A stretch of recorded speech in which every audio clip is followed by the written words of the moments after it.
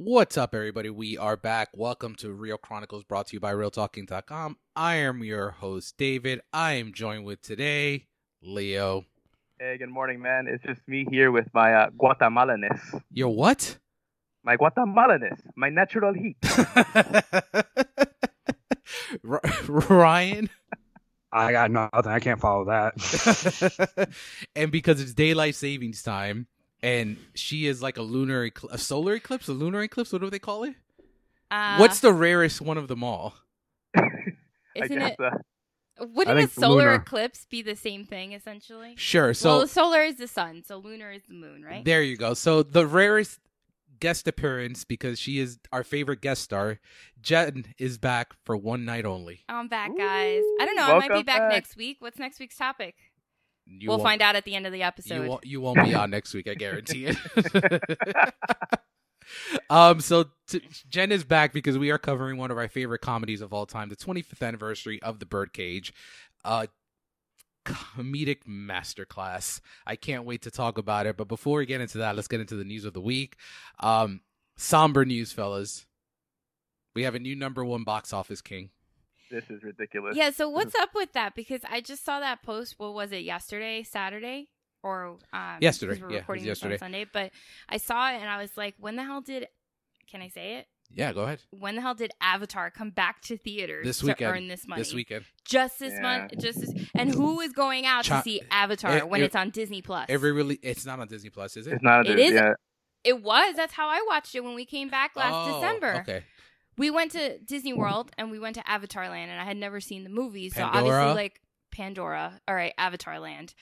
And so I went on the rides, and it looked cool enough, but boy, and then I watched the movie later when we got home, like I guess in January by the time, and it was on Disney Plus, and long movie. Be nice. You're being nice. It really wasn't like horrible, but there were definitely a lot of parts that you could have cut out that I think would have still fit the narrative fine. Like the whole movie. Like a good chunk of the movie. So like I've said on this before, like I don't think the movie is bad. And I think the message is very important.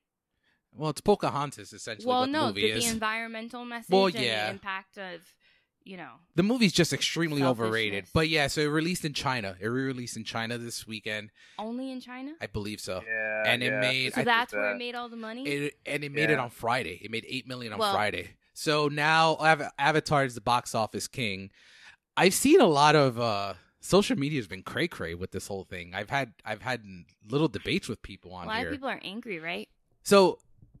I know Leo and Ryan have some thoughts, but I'm going to be devil's advocate for once, and I'm never devil's advocate. So I think this is temporary because I think Avengers will have another re-release, and it will take the crown once again. So that's the one point. The second point I want to make is that I think going forward, there is no movie, as long as I think that we're alive, that's going to be making anywhere near what Avengers and Avatar made, because the box office that's just never going to go back to the way it was with streaming and all that fun stuff.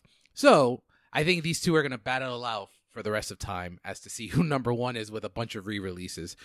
My other point before now I hand it over to Leo. Let's not forget that Avengers broke the record originally on a re-release. And people are bitching about it on social media and forget to that little. And I was debating with someone on Real Talk Instagram saying Avengers did it in one take. I'm like, no, they didn't. No. It was out of theaters and it came back in late June with quote unquote extended scenes. And that's how they broke the record. So Avengers did do it on a re-release. So the Avatar do it on a re-release. Playing devil's advocate, they're just following suit to what Avengers did. Thoughts, Leo? Oh, man. Yeah, when I saw the article, Dave, I was like, what is this? On the pros, right? Pros. The reason China did it and the message behind it is the movie theater business has potential to make a strong comeback, right? And I think that's an awesome thing. You saw them re-release a movie. It's not new, so bringing moviegoers back to the theaters was the main thing there. It worked. Yep. Clearly. I love that. I love that part of it. I think the part of it that I was like, not like this. No, it's cool with the Avengers being like dethroned, right? That's totally fine. It might happen with Star Wars. It might happen with some other franchise down the line. But like to get taken out like this, like in the middle of COVID, I'm like, oh, it's like it hurt. But I'm not gonna start like a rant online about it. Like you said, it's gonna be like a back and forth until Star Wars makes a play for it as well. But it was just one of those like, damn man, like this is the way it goes down, like this. Ryan, what do you think? Can we like get a hashtag to get Endgame back in theaters so we can just get this erased as soon as possible? I'll pay a ticket. I might not go, but I'll pay a ticket just to get it back in number one. You know what the problem is? I don't think I really have to double check, but I think China also the movie did really well. Avengers. So if they do a re-release in China, this literally, I would actually love it. Like next week, Avengers comes out and they just take it right back, and then Avatar takes it the week. We just go back and forth for the rest of the year. I think it would be actually very interesting to see who ends up at the end of the day, because like I mentioned, I don't think any movie is ever going to touch what Avengers and Avatar did, because Dave, who's number 3 on this list? Force Awakens. Because I wonder if you can like manipulate everything and just like only release Force Awakens for like the next month or so. I'm sorry. Force Awakens is 4, Titanic is 3. But Titanic is too far back. Do we not want a re-release of Titanic? I don't need No, I don't. I mean, you talk about long movies. I don't need that. I don't need you. But it's Leo's face. I will say I rewatched Titanic this year, and Titanic is a very good movie. Like, I shit on it because I think LA Confidential is better, but Titanic is a really good movie. They make shit work in that movie that should not work. Essentially, it's a rom-com. Essentially. Yeah. Not a romantic comedy. I mean, the choices she makes are very comedic. I guess. And Leo. Like DiCaprio or me? But yeah, so that's the news for Avatar and Avengers. Next up, I think this is actually very funny. Justice League accidentally debuts on HBO Max when folks tried to watch Tom and Jerry. The funniest thing about that is that they only got an hour and 40 minutes of it. So even if they did watch an hour and 40 minutes, they still had like 6 hours to go. So I don't know if any comments on that, Leo. It's like the most DC Snyder thing that a DC Snyder thing can happen. So whatever. It's whatever. Yeah, Ryan. Fucking Snyder. Any thoughts, Jen? I think it's just, whoever messed up on that tech glitch is probably out of a job now. But I think it just shows them like what they can't do in the future. Yeah. Like not to have those kind of mistakes. And it's a unique mistake to have now, right? Because this is a new era in home entertainment. So agreed. They'll figure it out. And I can report that my screener arrived this morning. Oh, I will be watching it. Oh, I will be poor watching you. it today. And in the words of Ray Stantz, see you on this. In the words of Peter Venkman, see you on the other side, Ray. Oh, I'm sorry, Jenny. I'm sorry for Jenny. Well, Jenny's gonna sit with me, but she's not gonna pay attention. She's only gonna pay attention when Wonder Woman comes out, and then she's like, I don't know. I actually don't know what comment she's gonna have.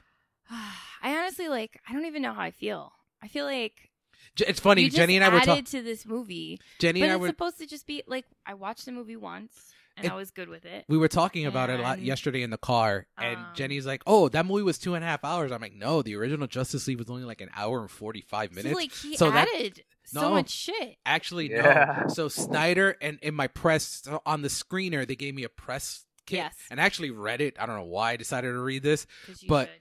they actually stated that Snyder only shot one new scene for this cut. So everything else is just it Footage was he cut. had. footage that was cut. originally cut. Yeah. So the only new scene in this movie is the Joker scene. Interesting. Yep. So, yeah, so we'll see what happens with that. Next bit of news is more somber news in terms of another sequel that's coming that Jenny and I are probably going to be, she's going to be upset with me about. So Michael B. Jordan is going to direct Creed 3. Now, Yeah. I'm going to say that Creed 2 ended perfectly, and I feel like it ended the franchise perfectly. Yeah, we don't need it. So I'm a little bummed about this. Leo, what do you think? Yeah, I was surprised. I mean, I kudos to Michael B. Jordan to make his debut, right? Mhm. I'm excited to see this part of his career and see how he does. I just wish he would use a different franchise to do it with. Totally agree. Totally agree. Yeah. What about you, Rai? Yeah, I'm not for this, but I'm going to see it anyway. Oh yeah, me too. Yeah, me too. I suspect Clubber Lang's son will be the villain in this one. And then last two bits of news. We talked about this a lot over the last year, and I'm actually glad Jenny's on this one for me to make this bit of news on the podcast. So Kathleen Kennedy's going to remain Lucasfilm president after all the, I would say, 2 years, guys? Was it been 2 years? Yeah. 2 years of back and forth. Is she going to get fired? Is Kevin Feige going to take over? I don't think you should. I think no. Well, it's official. Because She's I feel not. like you shouldn't have control of two franchises in a way. I think It's too much work. Agreed. I Agreed. think either that, and I think people thought Dave Filoni would have been given the keys after what he did with Mandalorian and all Well, that who's stuff. to say he won't be given it later? But I like this because I think I don't hate the trilogy the way a lot of people seem to hate. That's another discussion for another time. But I think she's kind of fixed her stance with Star Wars fans because of the Mandalorian and the last season of Clone Wars, and I think and all the great stuff that Star Wars has been doing. So I'm fine with this. I just wanted to touch on it because of the fact that we've talked about it a lot on here. What do you think, Leo? I like it. I'm wondering if maybe this was a direct response to everything that's going on with Kara. If maybe they decided to stay the course and keep the leadership, and just because we're in this murky place right now, let's keep you in place. Kind of like what happened with Amazon and Jeff Bezos, where it's he was about to get out, and then COVID hit, and it's all right, let's weather this storm, and then when things are back to normal, then we'll do a swap of power. Yep. So I'm wondering if maybe they're trying to just weather the storm that the Kara left over. Ryan, what do you think? Yeah, I'm with you, Dave. I enjoy the final trilogy. I don't know. I sometimes don't get all the hate that it gets. And I'm down for this. And I can't wait to see what she does next. Jen, any thoughts? Or you're pretty much on board with her staying on? Yeah, I mean, I think people got to complain about something. So I think it's fine. I think she's done a terrific job already. I don't see any issue with keeping her on.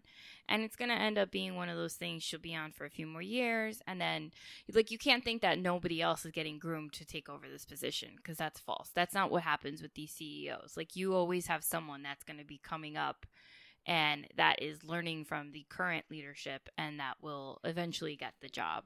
So, and do I think it'll be a guy? Yeah, absolutely. Oh, I think it's Filoni. I think it'll 100% definitely be a think it's guy. Filoni. I think she's in a unique position because she is one of the few. Because she herself worked through the ranks. Yep.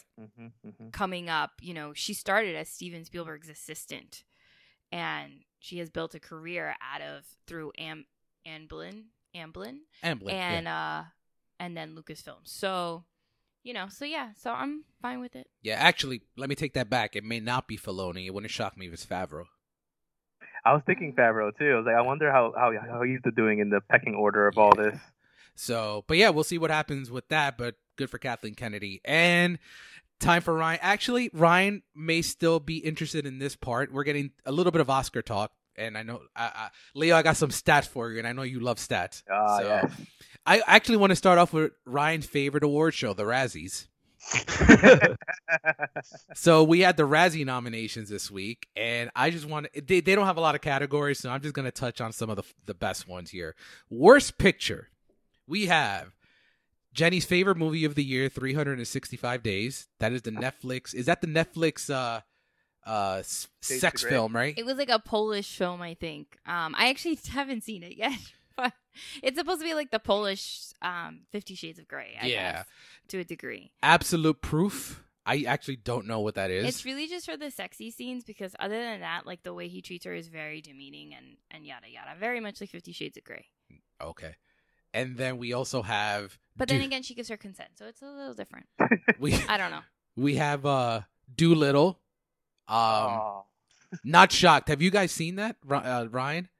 It is the worst movie I've seen last year. Okay. We're on the same boat. It was my number 4 worst of the year. So yeah, we're on the same boat. Fantasy Island.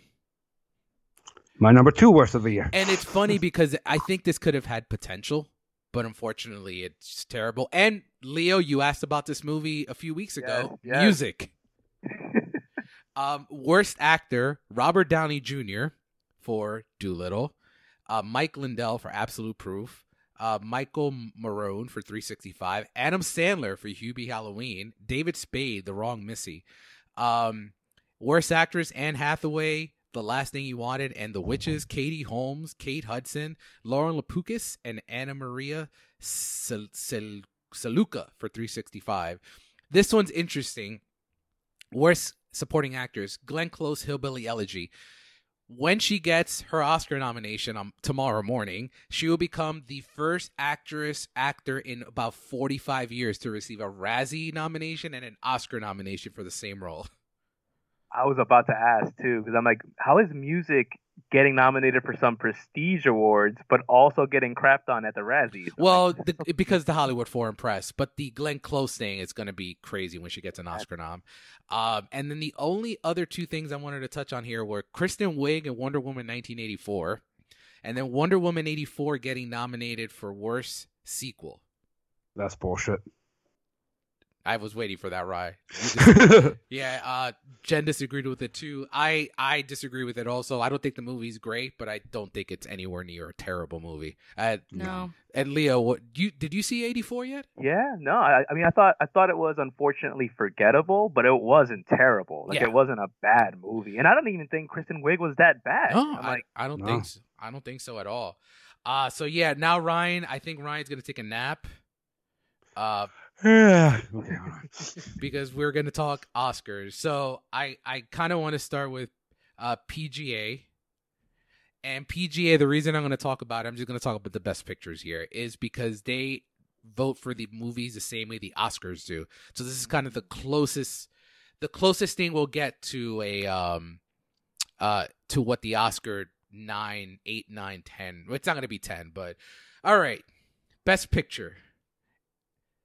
Judas and the Black Messiah, Ma Rainey's Black Bottom, Mank, Minari, Nomadland, One Night in Miami, Promising Young Woman, Sound of Metal, The Trial of Chicago 7. Those are the 9 that I think are the best picture lineup tomorrow. I think we're going to get 8 or 9. But the wild card, Borat subsequent movie film, was nominated for Best Picture at PGA.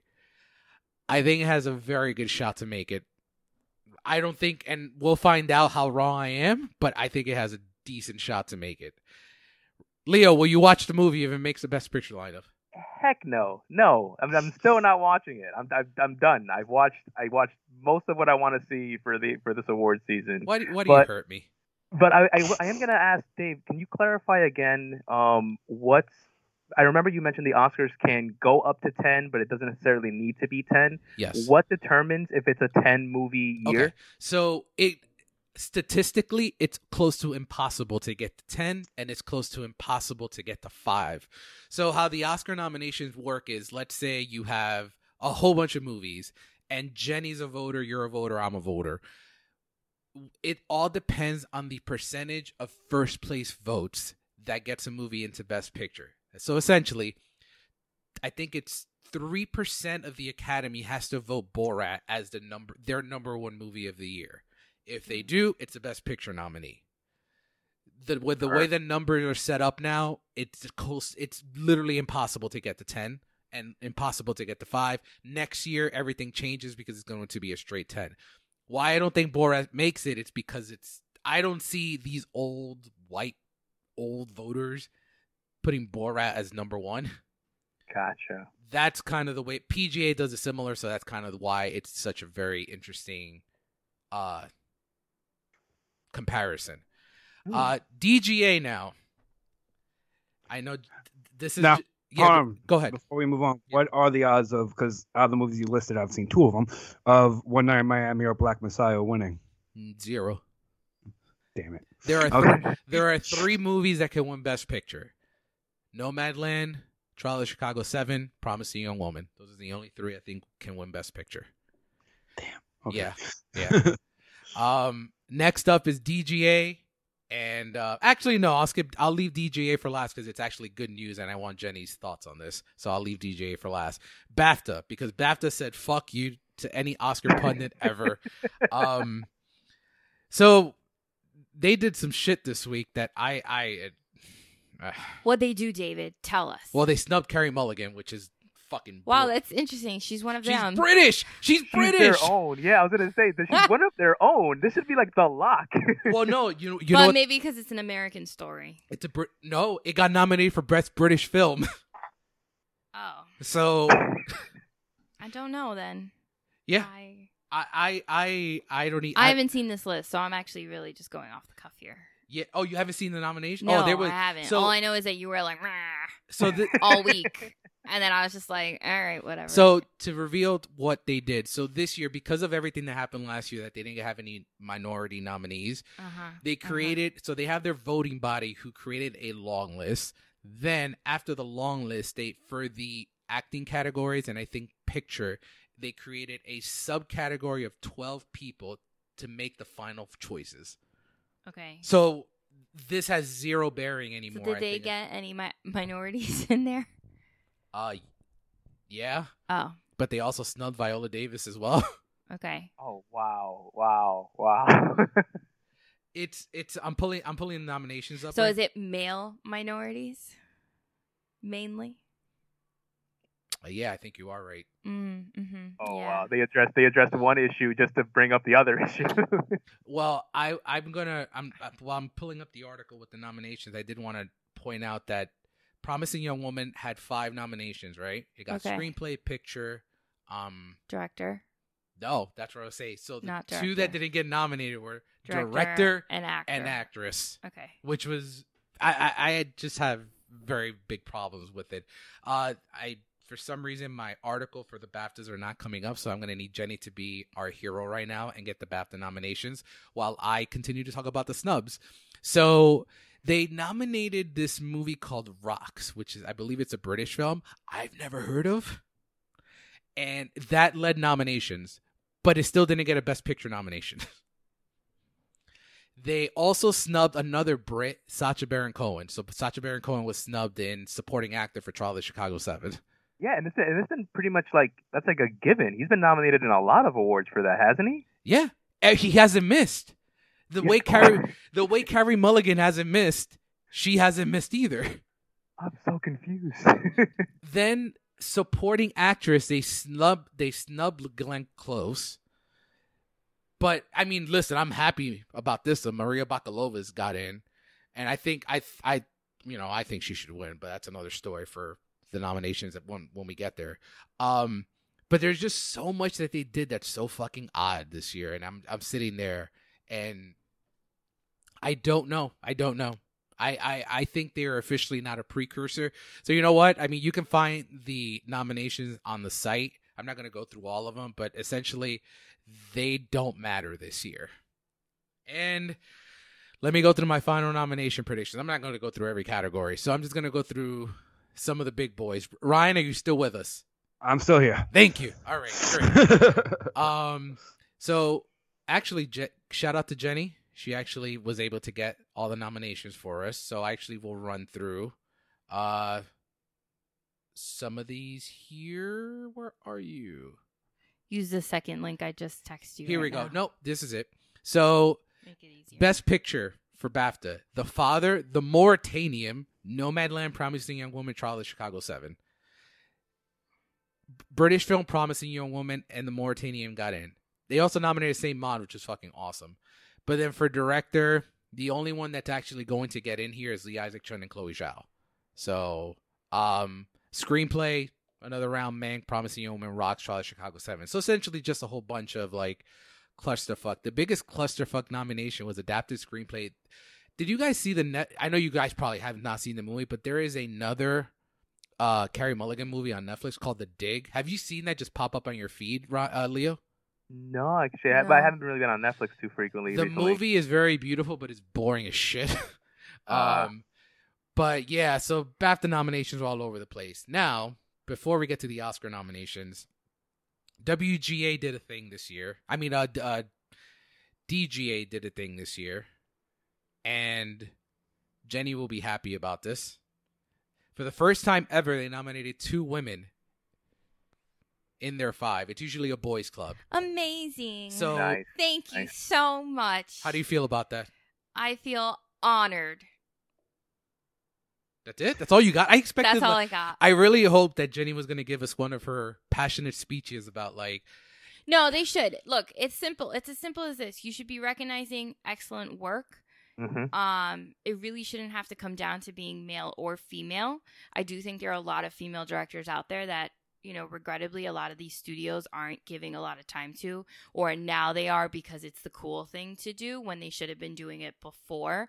And if you should look at other female directors' works and all of the ranks they had to do. I mean, check out Ida Lupino, who used to work in the 50s and the 60s, and she was recognized more for being an actress than a director. But like, you should be doing this normally. This should be something normal. So, while it's a cool thing to do now, and thank you so much for the recognition and the honor of picking 2 females to be in your category, you know, it's great, and let's see it get there to maybe one day there's 5 females on that list that beat out the other guys. Can I ask you a question?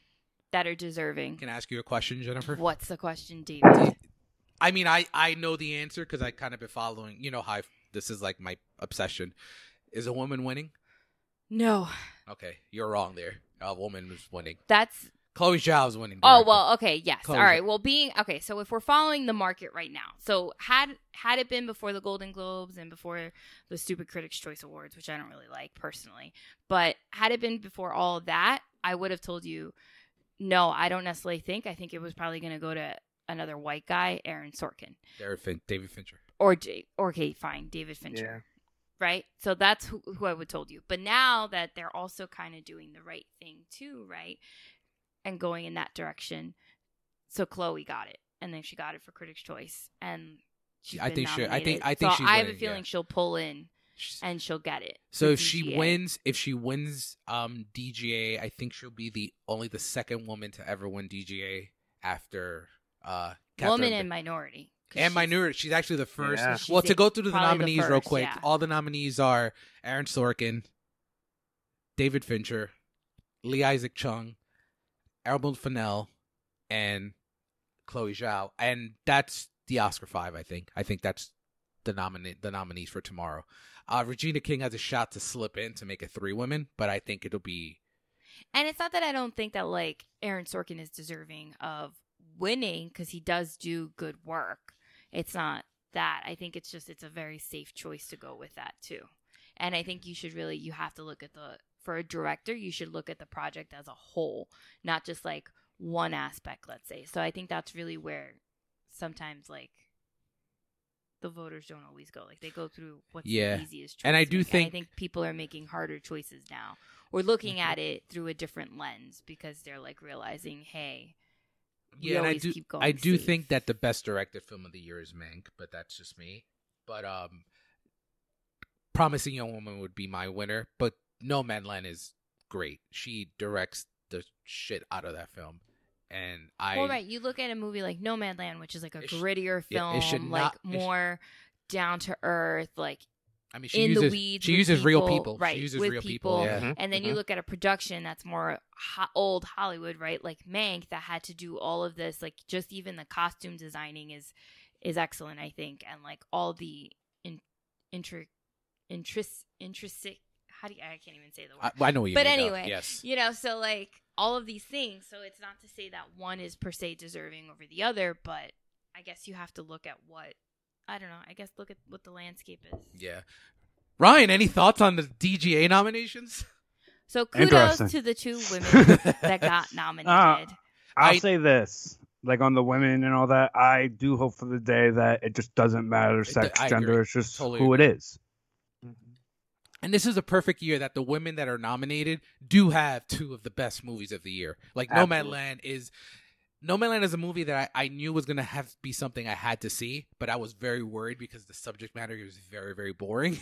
But the movie is, Leo can attest to this, it just grabs you right away. And just seeing Frances McDormand just do her thing, because being Frances fucking McDormand is like a joy to see. She is so great. But yeah, Oscar nominations. I'm not going to go through every single category because I think we may lose Ryan if I do that. So I'm just going to do some highlights of some stuff. So documentary feature, the only reason. So right now, and Leo, you kind of been a part of the podcast for a few years. So you kind of know that the Academy likes to snub the favorite. Mm-hmm. So right now the favorite is Time. And I don't have it in because I don't think they're going to, I don't think they're going to nominate it because they just don't like to nominate the favorite. So I actually have all in The Fight for Democracy because that's a Stacey Abrams. She's involved in this, and everything she did this year for like all the elections, I think they're going to get it in just to have her at the award show, I think. I have Dick Johnson Is Dead, Boy State, which is one of the best documentaries of the year. I highly, highly, highly recommend it. It's essentially about a group of boys that go to this camp in Texas that's about with kids that want to be politicians, and it's on Apple TV Plus. It is excellent, and there is a Latino in the movie that just warms your heart, and like you see that he doesn't come from that world because he is one of the only liberals in the camp because most of them are conservatives from Texas, right? And you see the yin and the yang, the ideologies, how they differ between his mindset and their mindset, and it's very, very, very good. I definitely think you guys should watch that. The Truffle Hunters, and the one that I wanted to talk about because I think Ryan may actually like it, is called My Octopus Teacher. What the fuck? It's on Netflix, and it's pretty much a man that he doesn't fall in love with an octopus, but he does. It sure feels like he does. It's a very interesting documentary. A real octopus? It's a real octopus, yes. That he keeps like in his house? Yeah. Yeah. And he falls in love with it. He doesn't per se fall in love with it, but he might as well have. Okay. Yeah, so it's on Netflix right now. But there's no like bestiality. Nothing like that. No. It's not one of those things. You made it seem that way. Original score. And then you're like, Ryan would like this. Yeah, I'm so glad you clarified. Ryan I'm like, where are you? Ryan likes weird stuff sometimes, right, Ryan? Ryan likes weird stuff. That is true. I'm into weird shit. Exactly. Another one I want to highlight, original score. Kinky Kelly and the Sexy Stud, man. Exactly. Original score, I have Trent Reznor and Atticus Ross in there twice for Soul and Mank. And John Batiste, he is also part of the team for Soul. I have Emile Mosseri for Minari, Ludwig Göransson for Tenet, and one of the grossest nominations is I have Thomas Newman for The Little Things. Gross. Makeup and hairstyling, I just want to throw out there that I have Birds of Prey getting in because it won the category like 4 years ago. So let's go. Shout out to I know where to get you, Ryan. I know where to get you. Visual effects, the only thing I want to highlight, because I know Leo, you'll have a comment, and maybe Jen, because she saw the movie too. I actually have Mank getting a visual effects nomination. Ooh. You don't think Tenet will get in there? Yeah, I have it winning. Oh, okay. Yeah. I just put Mank because a lot of people don't see that as a movie with visual effects, but a lot of practical effects. They do the scene where they're at Hearst's house when they're walking with all the animals. That's all visual effects. Dave, I heard did about he use real animals? No, I don't believe all of them were. No. Oh, good. Go. What'd you say, Leo? Yeah, I heard of a movie that's nominated for documentary. Welcome to Chechnya. Yeah. I'm hearing they're like changing the game when it comes to like visual effects and how they use it. I haven't seen it yet, but I do have it in my 5. I do have Welcome to Chechnya in my 5. Nice. Okay, cool. Because I heard that what they were doing is that they used like real people and they used CGI to change the faces of those people to protect their identities Yeah. and look like other people. So it's like a really strange way of doing it, but like I heard it looks fantastic. And it's on Netflix, I think. So Okay. Netflix or HBO. I do want to check it out though. I have to check it out because I assume it's going to be a nominee as well. Same here. Film editing, it's the normal 5. You know that the correlation with Best Picture there at Chicago 7, Mank, Sound of Metal, Nomadland, and Promising Young Woman. Costume design, I have Mank winning right now. Do you agree, Jennifer? Yeah, I would. That's who I. And then let me see where else do I want to touch Well, on. Yes, Actually, I may disagree. What about Ma Rainey's Black that's my Bottom? number 2. That's my number 2 right isn't now. that It's a- Ruth? Ruth Carter. Yes. Yeah. And she's like She's goddess over there. Yeah, she's like an Edith Head yeah. for her thing, for her craft. That's so who I have. She usually wins.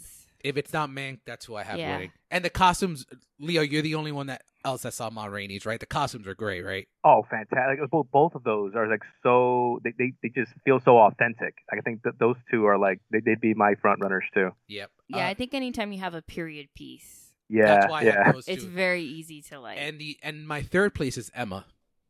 Yeah. Ah, I can see yeah, that. yeah. Because That would make sense. it's a Yeah. period piece, and they love period pieces. All right, adapted screenplay, and then we're almost done, Ryan. I promise. It's all good. I have Nomadland. Leo, do you disagree? No.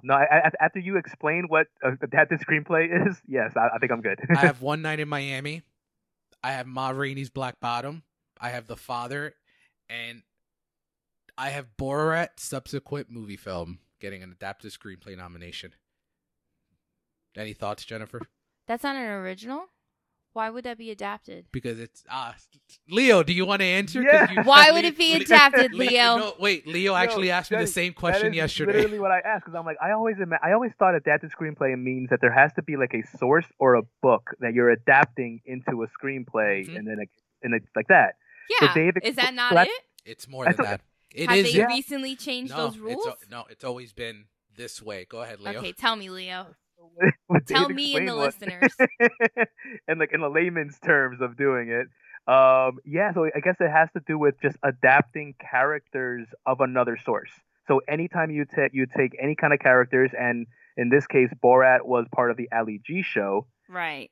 because they're taking that character from another source and just, I guess the movie is a whole different entity, it counts as adapted screenplay. I think that's, if I Interesting. said it correctly, Dave. And the- So I think the original origin was obviously like a book, a play, like another like a radio show, things like that. So yeah, okay. So it makes sense that if it was a TV show and the And the character fir- was previously in a first iteration, that it would go and in plus, the first movie is also received an adapted screenplay nomination. Ah. Okay. So that's why I have it in here too, and it's been picking up so much steam. there. Okay. Original screenplay, I have Minari. I need Jenny to watch Minari because I think she'd like it. Did you watch it, Leo, yet? Oh yeah, dude, I I think I freaking would loved just it. watch it for the little kid. Isn't he? It's funny. That was the only thing. so I that would- was the only good part of I did sitting wanna- through like yeah. 5 hours of that Critics' Choice Awards. I did want to talk Yeah, about that. I agree completely, Jenny. Totally was agree. the little kid. What is it? Alan Kim. Alan Kim. Alan It's Kim. funny because I actually So cute. I had said I'm like Jenny was coming in when he won when they were doing the nominations. I'm like, oh my god, I hope Alan Kim wins because he is the cutest thing ever. And then he starts talking and Jenny walks in and she's like, oh my god.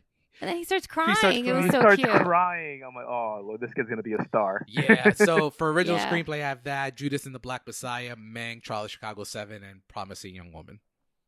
And I do think Promising Young Woman is winning the Oscar. All right, we'll see.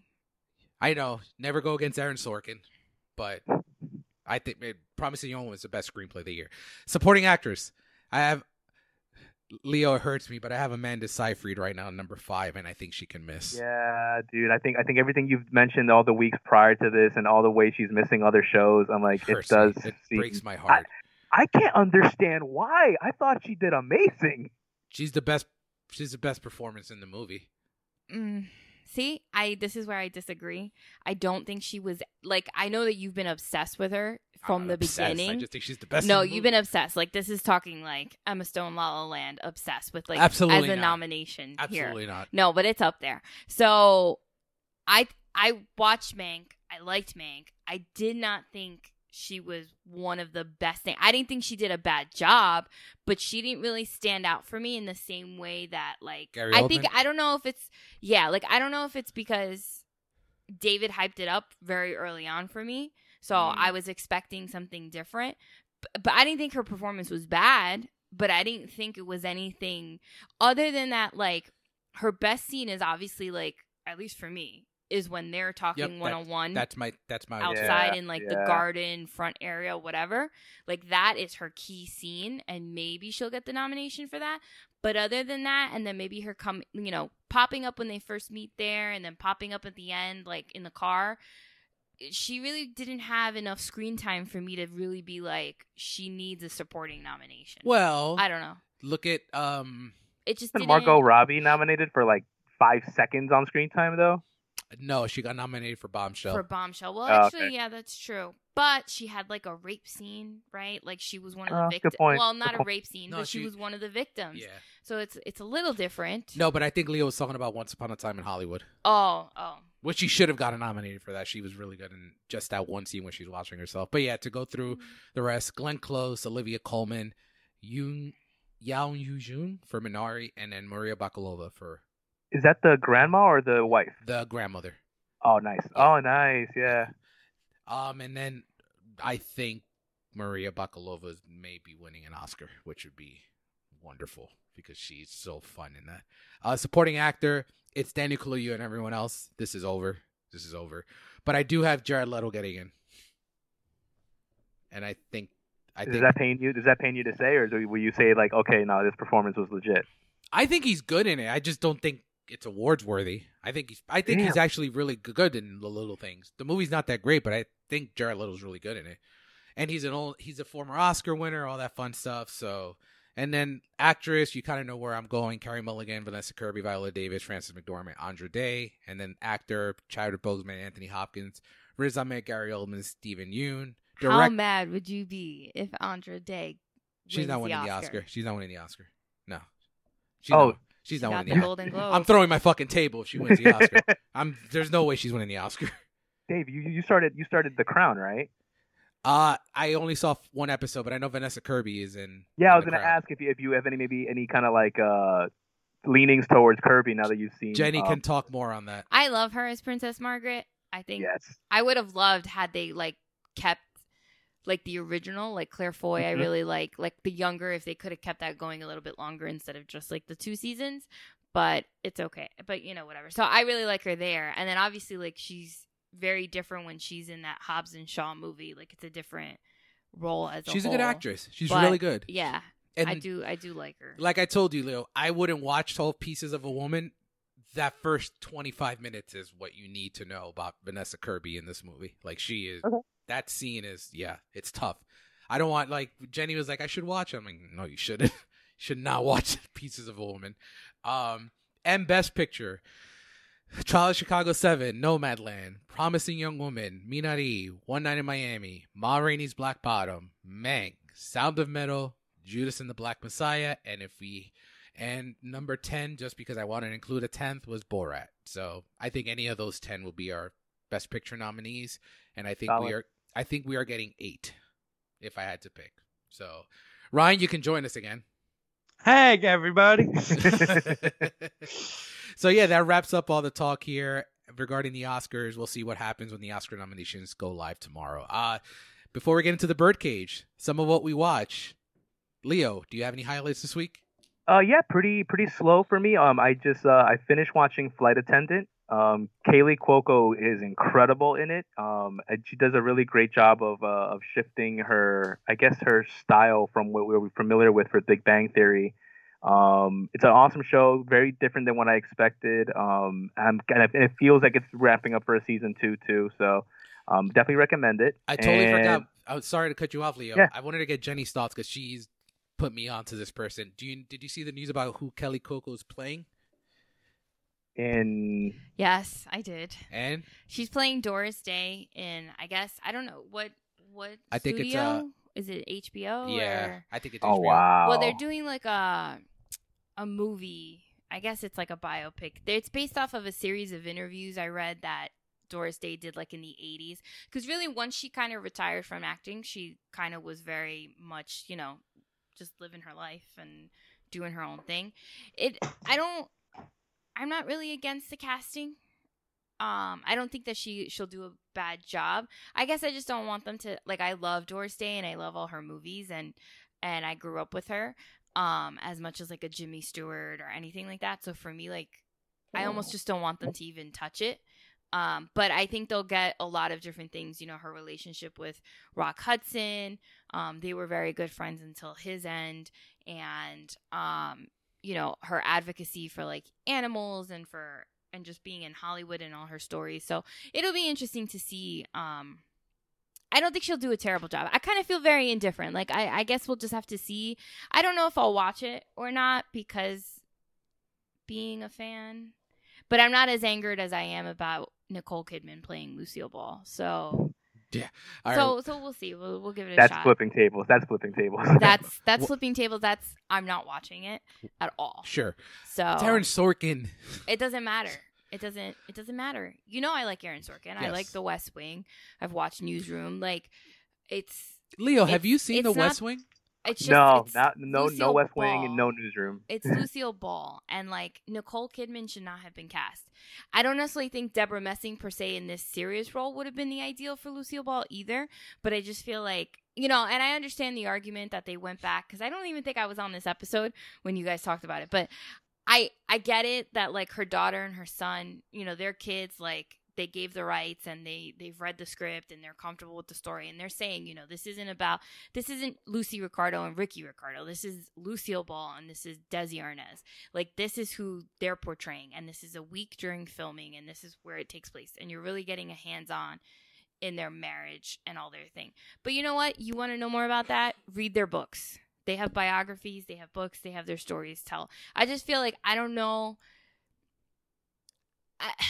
I just don't know where it's going to go. And I almost feel like, they had a 20-year love affair and it wasn't always good. And I just feel like they're dead now and you're kind of just bringing up more dirt, like more shit. And okay, their kids like allowed it, but I don't know. I'm not fucking watching the movie. Jenny's going on a tangent. That's it. I'm just not watching it.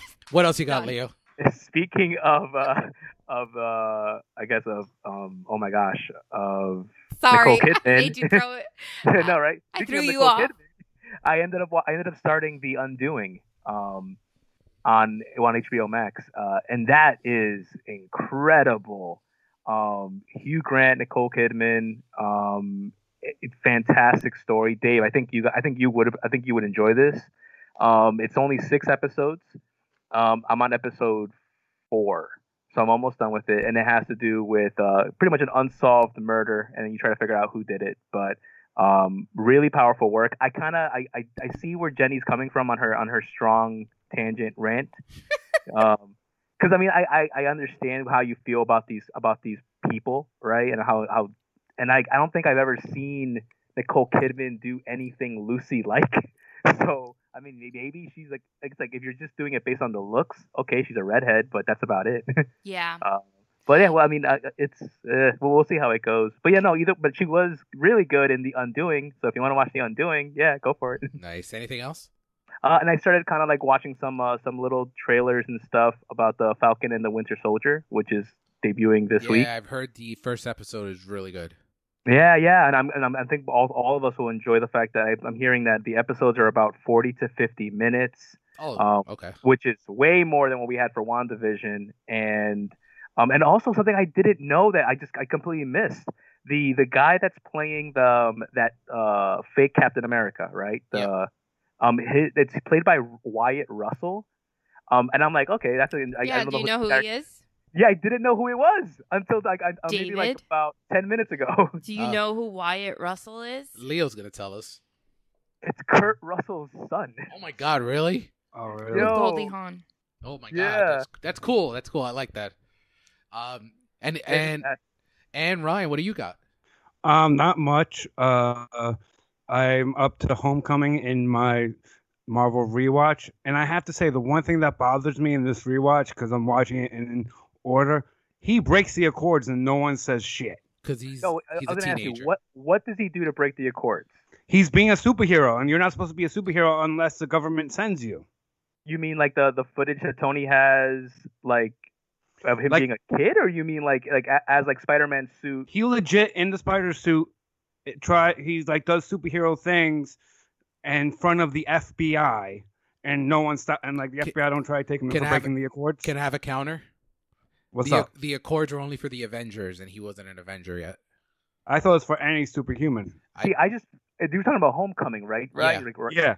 Isn't it? But he has to check in with Happy, and I'm guessing Happy's like the direct line into the government. So I'm guessing this is all sanctioned. I don't think he's breaking the law. Okay. I think he's going by like, yeah, because officially, if he's doing all the superheroing and he's checking into Happy, and Happy works with Tony, Tony would be like the one that has to like report to the government, like, okay, it's official. I sent them. It's cool. Okay. Good point. And the other thing I would like to highlight is the South Park vaccine special was hilarious. So Oh, yeah, I I wanna want to watch watch that. that too. I saw it on my queue. I definitely have to watch it. It was good. It was real good. Alrighty, and then for me, I had the Kid 90 documentary. So that is a documentary directed by Soleil Moon Frye. She plays Punky Brewster, Yeah. and it's only an hour long. She was also on Sabrina the Teenage Witch. And Saved by the Bell. You don't Saved by the Bell. When? Yeah, she was. Remember? Like one episode. Yeah, the episode where Screech makes the spaghetti sauce, and he has like the rich girl that wants to date. She plays the rich Yeah, girl yeah, on it. yeah. Oh wow, The yeah, you're stuck-up right. one. Yeah, the stuck up one. Yeah. So the documentary is very, very interesting because it's pretty much her filming footage from the 90s of her just filming a lot of stuff. Like her hanging out with actors, like drinking with actors, smoking, all that fun stuff. And we have a baby Leo appearance. Mhm. Oh shoot. Yeah, but it does get dark. I don't specifically know if she dated Jonathan Brandis, but he's in it a lot. And then she talks about like there's a lot of answering machines from him to her, and you can kind of tell he was not, he was struggling, he was asking for help, and she talks about how she wished she could be there for a lot of people, and like it touches on like all the people she lost that committed suicide throughout the 90s and stuff like that. Oh wow. And like her life could have been different. When watching the documentary, you kind of see where her life could have been. But yeah, Mark Paul Gosselaar's on it. Leo is not on it, but you do see clips of Leo at an amusement park, and him has a scene at the end, not a scene, but like a clip at the end where he's talking about like getting a deeper voice and like being like 2 years older than he was before. It's very funny just seeing Leo being normal, not worrying about a camera in front of you. I would imagine she had to have gotten a release on some of this, like the rights from these people to show the footage. Probably. It's nothing that they're not doing anything wrong in it. Right, but still, it's still like a part of them. Yeah, at that's that true. age. And like some of these actors also have become more private. Like it's funny, like not exactly the same thing because I'm sure he wasn't in this documentary, but I read an article yesterday about Eric Von Detten, and you know him from Brink, Escape to Witch Mountain. He was in The Princess Diaries, and he ended up not too long after giving up a career because it was just so, he said, auditioning for all these roles, like being an actor wasn't consistent, and he knew that he needed to provide like for his family and for all this, so he ended up going into finance. And it's like 20 something years since he's last acted. And he's like, I would be up for something. Like if someone has a role and they want to bring me back to something, I'd be willing to do it. But right now I'm focused on my family and being a consistent provider and all that. And it's just interesting to see like the different routes that he took, that some kid stars take. Yeah. And then David Arquette was on it too and talks about like his drug issues and like how he could have died from like if he was doing as much drugs as some of other people were doing, he probably would have died, and he's like fully aware of that. Another thing that she talks about that was very interesting was she suffered from Jen, you're gonna have to help me out here. Gigantomastia? Big boobs. Yeah, so like when she was like 16, she was like already an E cup. Mm-hmm. So she Yeah. had surgery To reduce because like, and very Me Too moment. She would only be getting cast in adult roles, and they were very, you know. Or people would probably go up to her and make comments about her boobs, or No. like staring at her Well, yeah, boobs, they- or like, "Oh wow, you've really matured." No, And- there's another term. You nailed it. So she would get on set. Yeah, I know, I nailed it. I've lived it. Yeah, so what she do you think? she was on set, and they used to say, "Oh, you've grown up." Yeah, no one can see me, and if you're not really looking at photos of me online, I have big boobs, and so I grew up with people always making comments about my boobs or like things like that. You know, I remember specifically in grammar school, like the boys took like a measuring tape and they put it across the doorway, and when the girls were coming back from recess, they did it so that they could measure the girls' boobs. So as you're walking into the doorway, they like went around you. I feel like that would probably be a David move in grammar school. Really? Maybe. Oh wow! No, that would not be a David Well, move. but anyway. Savages. So Right? they used to do that, like that kind of shit, like that boy kind of shit. Quote, so like quote, I'm not boys being surprised. boys, quote Yeah, unquote. yeah, So But- like not surprised. yeah. So she talks about how like she had to get the reduction to just live a normal life as a kid. So that's very interesting. It's very interesting for an hour documentary. You get a lot in there. And then the other thing I wanted to touch on, I finally started the Alan V. Farrow documentary on HBO Max because the last part is today. Man, it's really hard to say I still like Annie Hall, but I do. But man, there's a lot of stuff on there that is not. It's not endearing to Woody. I already knew his stuff, but there's a lot of stuff in that documentary that's very like, man, this guy's a pig, like absolute terrible human being. So, highly recommend the documentary. It's on HBO Max. The last episode will be today, and we don't have WandaVision to talk about this week, guys. Oh, I know. Isn't there a documentary I didn't see it behind yet. the scenes? No, I didn't see it. Did you guys check it out? The documentary yet? No. Yeah, it's on Disney Plus. So yeah, that brings us to the Birdcage, and an hour in, guys. We did a lot of news today. So I want to actually start off with first experience watching the movie, but I'm going to start off with Ryan because this is the first time he's seen it. So Yeah. Ryan, take it away. Oh wow. It's an interesting movie. It was ahead of its time for sure. I'll be honest, I liked the movie itself. I didn't laugh that much, so as a comedy, God, Ryan, what the fuck? What? It's so funny. I don't know. I'm not gonna put it as my top comedies. I'm not gonna lie, but it was a good story, and I was intrigued the entire time. Oh my God, I feel like Ryan. I'm talking to David about comedies right now. Thank you. I feel like it's me talking to myself about rom-coms. You broke my heart. You broke my heart. Leo, what about you? First experience watching The Birdcage? Yeah. So it's funny. My first experience isn't as funny or as uplifting. It actually is a little bit more serious. It was back when the movie had originally came out on VHS, and like all my buddies were talking about it. This is about 1997, I think, maybe. And I rented it. Right, I went to my local Hollywood Video to rent it, and I was watching it. And my dad ends up walking in, and it was one of the scenes with Armand. And he's like, "What are you watching?" And if anyone knows, like Latino cultures, especially like when we were younger, are very, very male dominant, anti, and very homophobic. My dad saw what I was watching. He's like, "This is you're watching gay people?" He's like, "What is this?" He's like, and he took the video and he took it off and he returned it back to the video store. He was so upset with me for watching this. I was watching it because it was a funny movie, but I realized kind of what David said. I mean, what Ryan said. It was ahead of its time. Like this subject matter back then was a lot more taboo than it is now. And then years later, I finally got to see the movie. I finally got to see all the memorable quotes and all the fantastic performances. But this actually caused some drama back in the Grimaldi household back in the late 90s. Interesting. Jenny? I actually don't really remember the first time I saw it. I think it was, again, one of those movies that was on HBO when I had illegal cable. And it was I just came across it. So the first time, I feel like that was probably my first. That tended to be my first experience with a lot of movies. Was that I was never really, other than certain movies that had maybe sex or naked parts, I guess. I wasn't really censored by my parents so much. And if I had a question, I could just ask them, and they were very open. So it was very different. And I think it's it's also one of those movies you first watch, you don't understand all the jokes right away, depending on the age that you see it. But then later on, like as you get older and you watch it more and more, you understand it more and more. And so I always really liked it. It's funny, I saw The Birdcage first, but then when I was in high school, I took French class.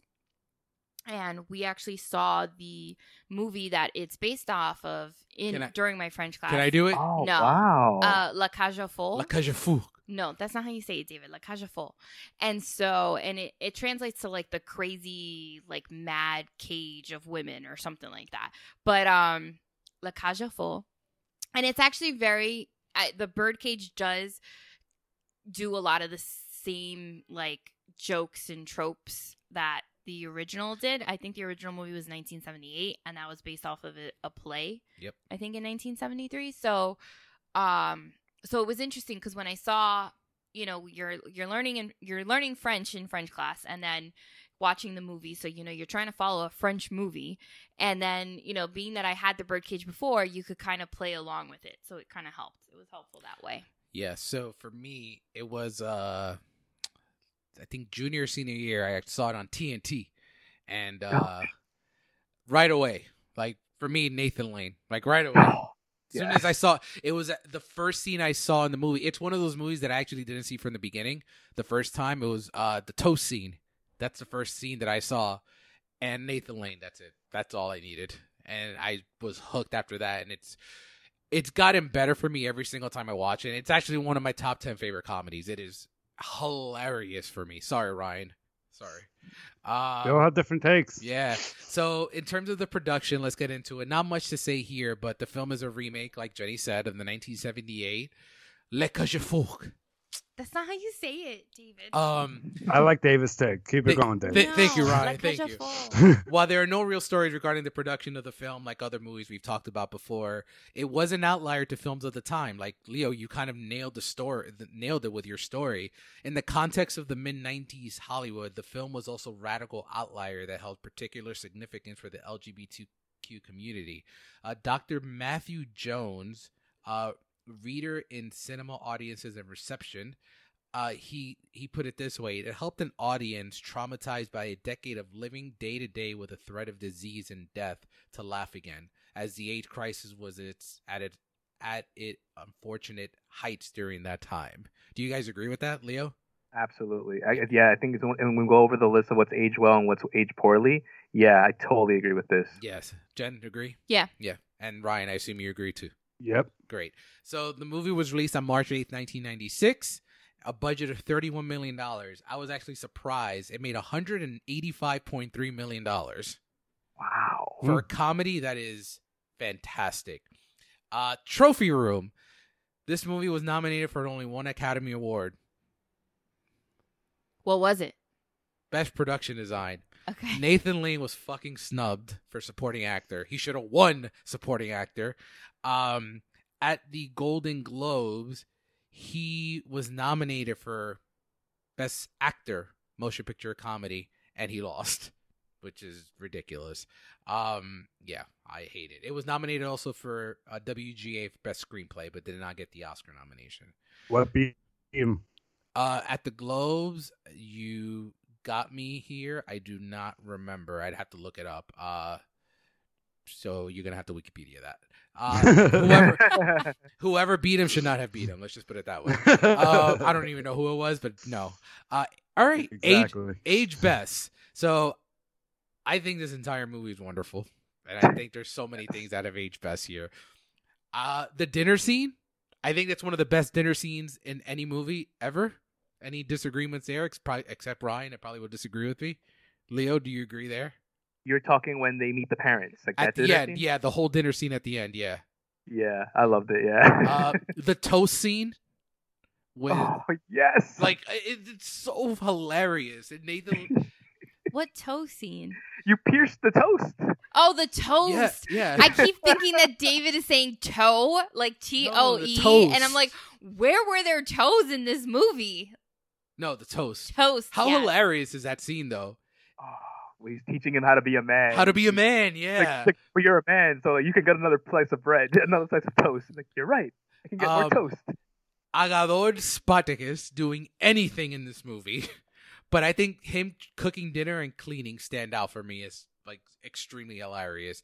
And just Nathan Lane and Robin Williams, like everything they do is hilarious in this entire movie. Leah, what do you got?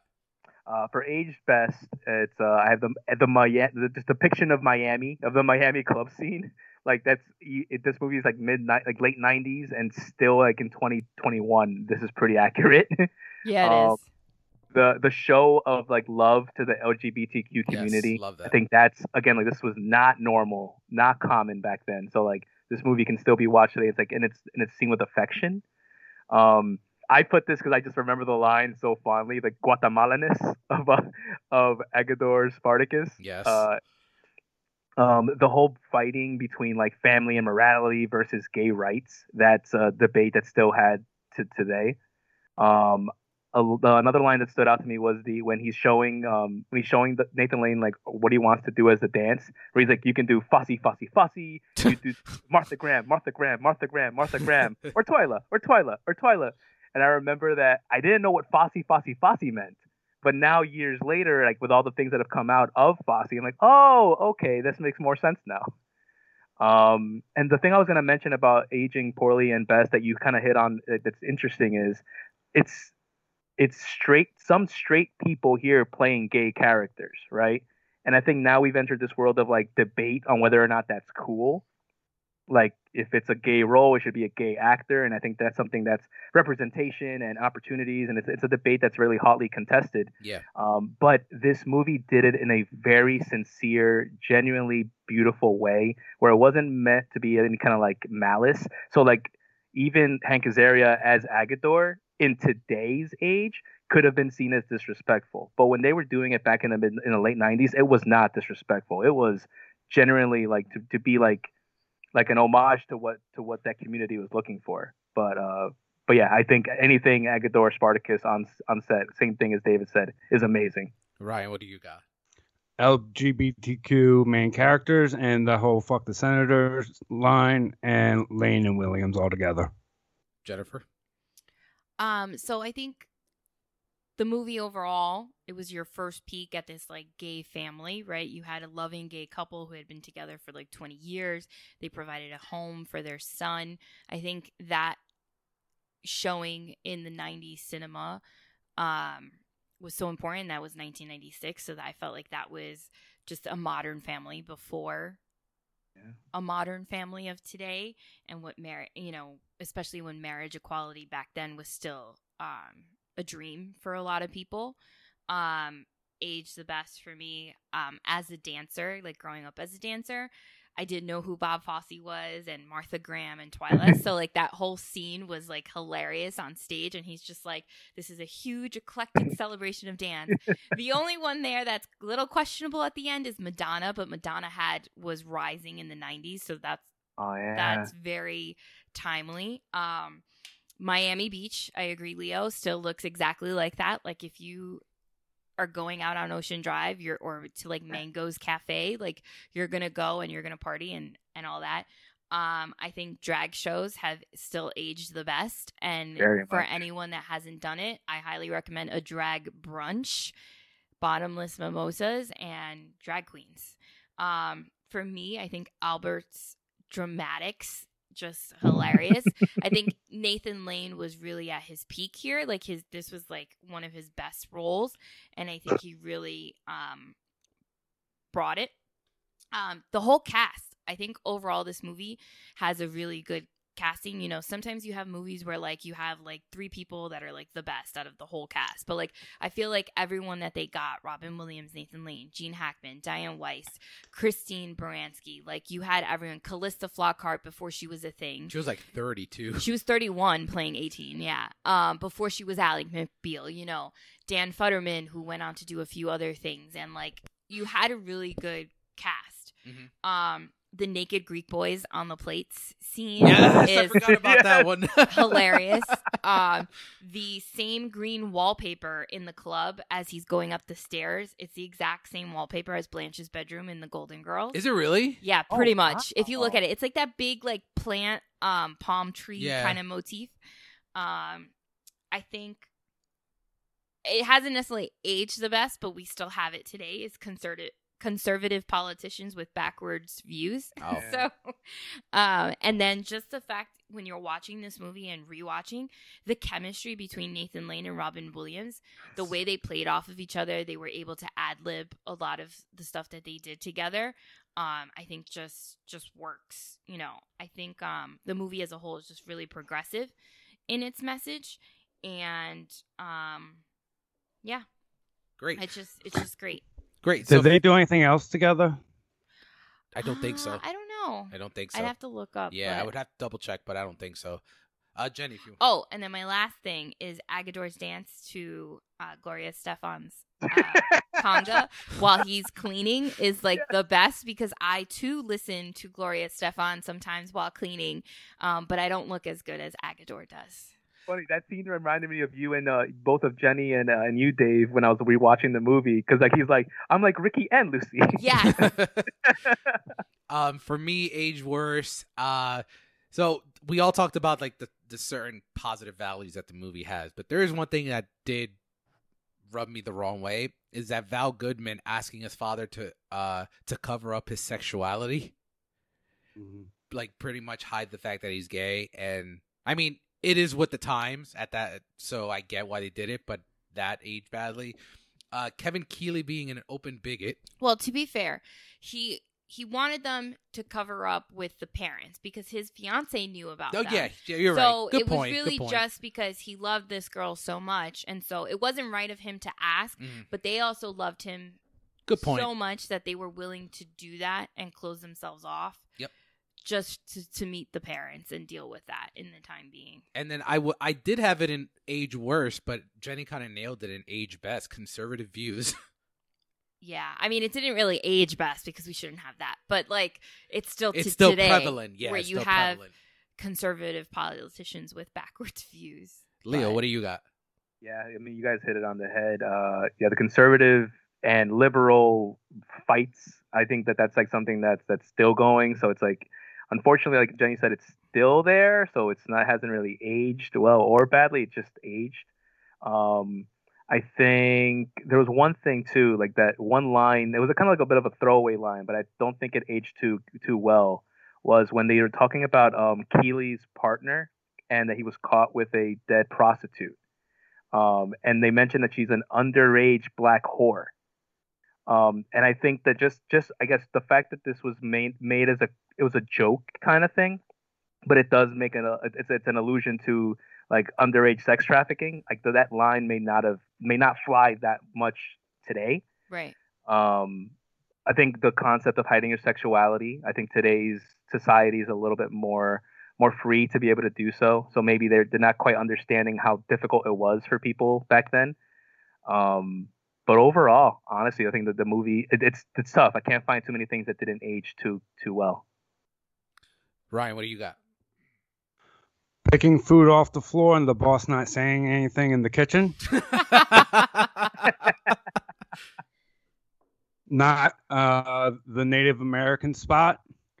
They like where they have like the white women in Native American dress, or people. You're not a woman because that wouldn't fly nowadays. The animal killing joke and the use of a green card as leverage. Oh my god. What do you got, Jen? That was good, Ryan. I had recently rewatched that scene, and so, but that's really funny. So age worse. The loose wig at the family dinner, like when they all get up to like be like, you gotta go to the bathroom, because first of all, a real drag queen would never have that wig, would be on there tight. So yeah, and then John Wayne does not age well. Oh yeah, John Wayne does not age well John at Wayne all. is problematic in itself. You know what's funny? I want to. Especially after it resurfaced that 1971 interview with Playboy where he derogatory views against I am African-Americans, shocked Native with- Americans, and films with gay characters. I am shocked with Dr. Seuss getting canceled and Pepe Le Pew getting canceled. Well, John Wayne has been canceled to some he's been form. canceled already? Yeah, to some form of degree. I think there was like a UCLA exhibit or something I in didn't his know. honor, and they actually ended up moving it out of the school Okay. and to a different section to be more, yeah, John Wayne as the I understand why they did it in the movie because yes, at the time, right, like that John Wayne, that male machismo was like this, like that was your guy, right, back then, but it does not age very well. I would also agree, David, with like Val asking his parents to hide in order to be accepted by his family. So that doesn't age very well. But, in the end, they were all willing to do it for him. And I think he came to the realization that, like, he should have never asked them to hide. And he does at the end, yeah. And he does. Yeah. So I think that gives him that redeeming quality. And then, That's yeah. it, right? And I actually have a question. Do you think this movie would have been made today still? Like, maybe it wasn't in 1996. Like, do you think this movie would have been made today? Wouldn't be as good. Or would it be like they wouldn't have wanted to make it for fear of offending somebody? Oh, yeah. No, it wouldn't be made because of that. Yeah. They'd be fearful of offending someone. And there's no... Or they would have made it, but maybe they would have cast, right? Like, all gay. Who would you have actors. recast if it was made today? Ooh, that's a good question. I didn't expect you to have a follow-up to my Well, I guess- question. So Robin Williams would have been one of the ones that has to be recast, Yeah, right? Nathan Yeah, Lane. But 'cause Nathan Lane Nathan was Lane is too gay. old. But Well, right, he's too old now. So if we're thinking of somebody, like, more recent, I guess. I would have said Matthew Oh. Bomber, but he's... Could you do Cheyenne Jackson? Who's Could that? do Cheyenne Jackson. He's from yeah. American Horror Story. Oh, yes. And Bomer is a really good call out too, Dave. Yeah, he's Ooh. too pretty, though. He's pretty. He's too pretty. Yeah, was it doesn't thinking- matter. You can still be pretty. Okay, then we'll go Matthew Bomber. There you go. But, who else? Oh, what's the actor or actress? Right, I'm sorry, I apologize. From that started with Orange is the New Black. Ruby. Yeah. No, yeah. Oh, yeah. Yeah, that's another one. But no, actually, I was talking more about the. I think she's trans. Oh, Laverne Cox. Laverne Cox. Thank you. Yes. So that would have been, and then, what's his name? Billy from And then you can add Pose. Billy. Yeah. Oh, yeah. yes. No, yep. He would have been the Nathan Lane character. What's his last Billy name Porter. now?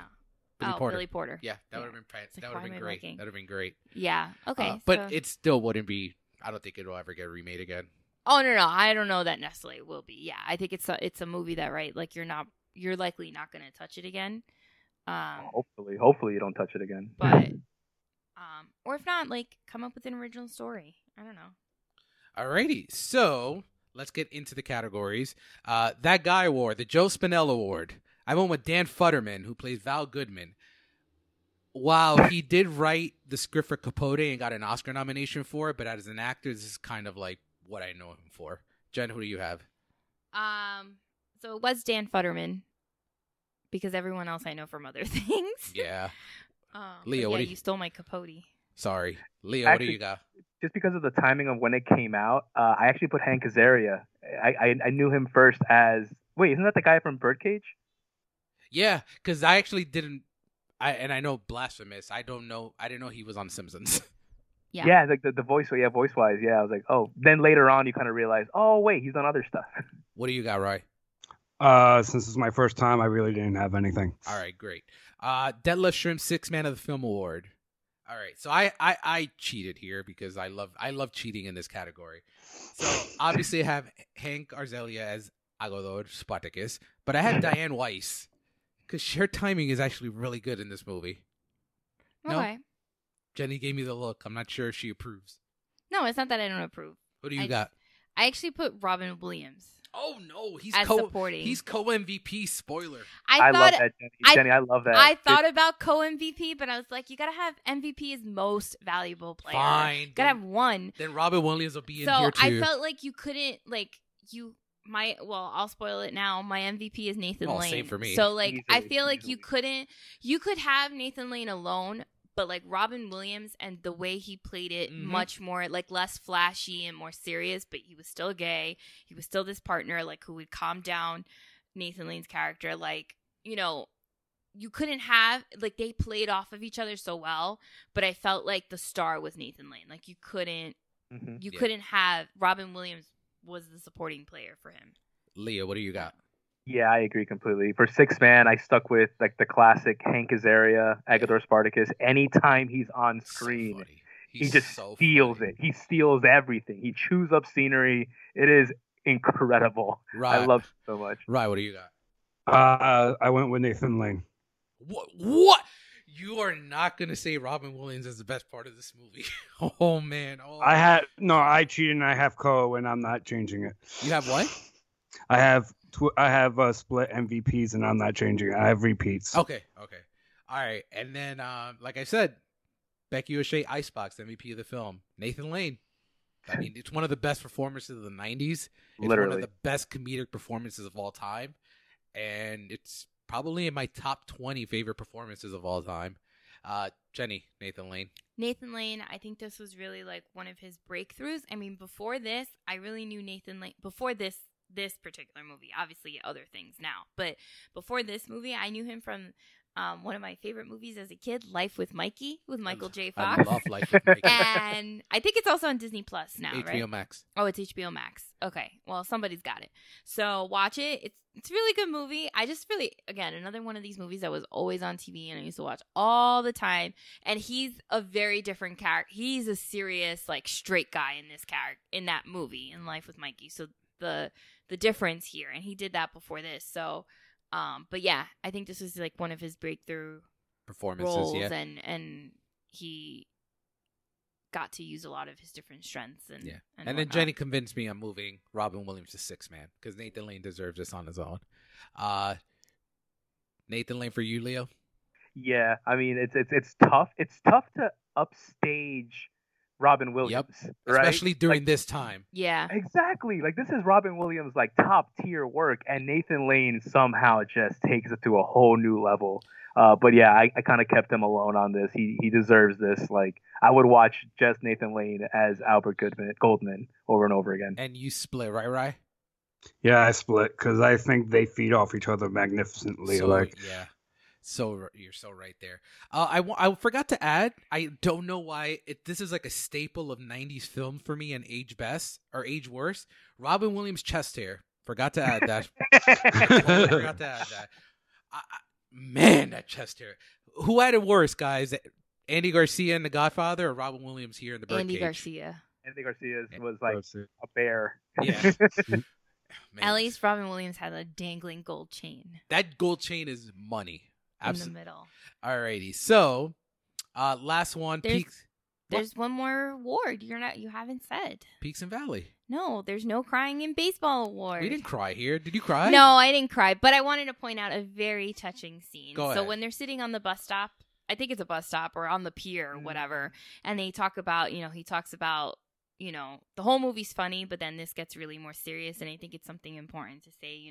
He's like, this is the Palimony Agreement, and he's like, if something happens to us, we're both protected, and there's only one place in the world I call home, and it's because you're there. And so I think that's such a great scene, and it obviously shows a testament to their 20-something year relationship and everything they've built, despite like Albert thinking like he's always cheating on him, or he's got someone else, or he's too old and he's this and like whatever. Like you know that Armand is true to him and all that, and he just wants to give him that security like anybody would want, like that security and that safety net.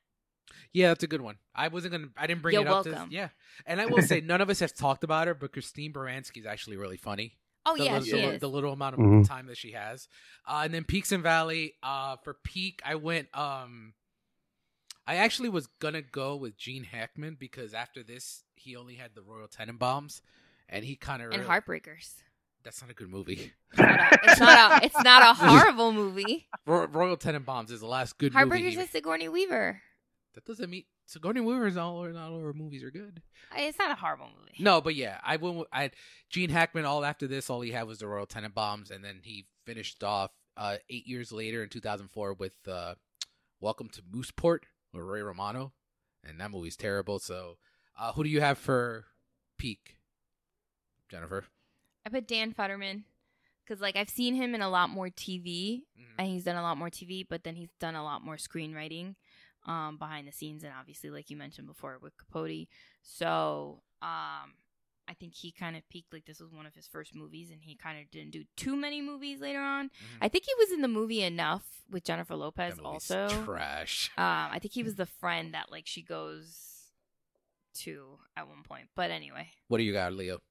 Yeah, I agree with Jenny. I picked Dan Futterman because I mean, like, think about it this way: he was in a movie with Nathan Lane, Calista Yeah. Flockhart, Good like point. Robin Williams, like all these heavy hitters, and then no one knows who Dan Futterman is as an actor. Yeah, so I picked him. Rye, what do you got? Yeah, I picked him too because everyone else, I'm like, who the hell's this guy? All right, Valley. It's a little morbid because he's no longer with us, but it's Robin Williams. I mean, he literally won the Oscar the next year. Yeah, it's Mhm. Robin Williams. Robin Williams. Yeah. Alrighty. Birdcage facts.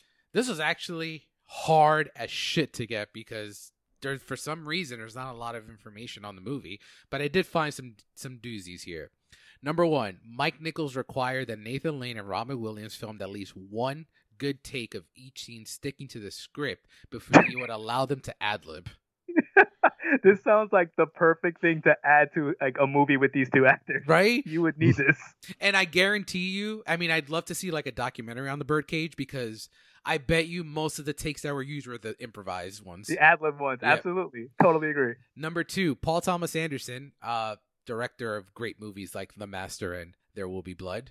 One of Jenny's favorites, The Master, one of Ryan's favorites, There Will Be Blood. Calls The Birdcage one of the most rewatchable films of all time and a movie that without fail or question will make you stop dead in your tracks and watch to the very end. I actually agree to that because that's exactly how it got me to watch it the first time. Yeah. Number three, this is a casting what if because I love these things for these when we do our recaps of these movies. Robin Williams was originally cast as Albert, Whoa. Mm. but he wanted to change from playing flamboyant characters and asked to be cast as Armand. And then Mike Nichols agreed and recast him. Do you think he could have done it, or do you think he would have been a little bit over the top? I think he could have done it, but I'd rather him not. I think he made the right decision. Agreed. Number four, director Mike Nichols had to be covered by a sound blanket during the toast scene because he was laughing too hard. The toe scene? The toast scene, damn it. I keep thinking of toes. Like, I don't understand. All right, the next one is definitely Jenny comes back with a weird toe kink. What the No. hell? Seriously. She's Not no as longer the weird- cat lady. not She's no as- longer the cat She's lady. a toe lady. Not as weird as you, Ryan, apparently, to David. Yes. Oh, yeah, you're right. You're into octopus, I guess, now. So on his number 5, on his 30th birthday, Hank Azaria worked on Heat, the Al Pacino movie with Robert De Niro, where Al Pacino lets everyone know that she's got a great ass, and you got your head all the way up it. Any excuse. I find it impressive that you Thank somehow found a way to Thank tie the birdcage into that. Thank you, I appreciate it. But there is a fact here. So after he filmed on Heat till 6 a.m., he headed to film this movie, and when Mike Nichols found out, he actually gave him the day off. He sent him home. Number 6, while Nathan Lane, like his character in the film, is openly gay, and this kind of goes to what Jenny was talking about, Life with Mikey, he actually had not come out at the time of the film's release. Next up, Interesting. another casting what if Armand Gold. Guess who else was thought of to play Me. Go ahead. I almost mentioned it before, but I figured it was coming up. Go. Steve Martin. That would not have worked. Yeah, I mean, I love Steve Martin, but I don't think it would have been as good. What do you think, Leo? Yeah, I agree. I think that may have bordered on like maybe this movie not being taken as fondly as it is now. Agreed. Ryan, agreed? Agreed. All right. And then Diane Keaton was actually the first choice to play Louise Keeley.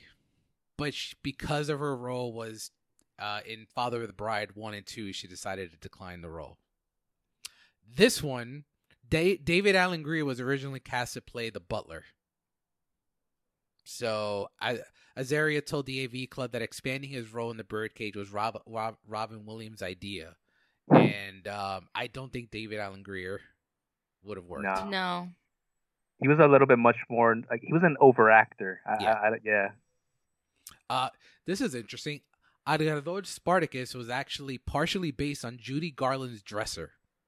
Oh shoot. Yeah, Azaria couldn't figure out how to play a scene where Agador had to calm an anxious Albert down before a show, and Nichols gave him the instruction, your character is partially based on Judy Garland's Dresser. Judy would panic before every performance, and the dresser would panic with her, and he would panic more than her, so she'd have to be the one to tell him to calm down. That's cool. Yeah. Number 11, more Mike Nichols stuff. Not only did he have to get a blanket placed on him, during portions of the filming, he had to be removed completely from the room and be put in another room because he was laughing too hard during shots. Next up, during the Toast Schemer. Oh no, I mentioned that one already. Number 13, Hank Azaria released shortly into filming that he actually based the voice of Agador Spartacus on his grandmother. Aww. Robin Williams, none of you guys touched on this, but Robin Williams' fall during the kitchen scene was not planned, and when he slipped, you can see Hank Azaria hold back a bit of laughter. Last three, with $18.3 million, the film had the highest opening grossing weekend for an openly gay lead character. Oh, wow. That's awesome. Until 2009, and I do not want to name that movie. Name it. Bruno. Yeah, that movie's terrible. Last two, Mike Nichols had the cast study footage of drag queen performances prior to the filming. And finally, Nathan Lane based his drag look for Mrs. Goldman off former First Lady Barbara Bush. There's a lot of like call outs for like presidents and like former presidents' names. I'm like, damn, this movie like really ruffled some feathers back then. Oh yeah. So yeah, that wraps it up. This was a great discussion, guys. Great to welcome Jenny back for 1 week only. Next week we will be back with the roundtable as we look at our top 10 director's cuts. Oh yeah, I won't be back next week. See you at the movies, kids. I'll see you soon, guys.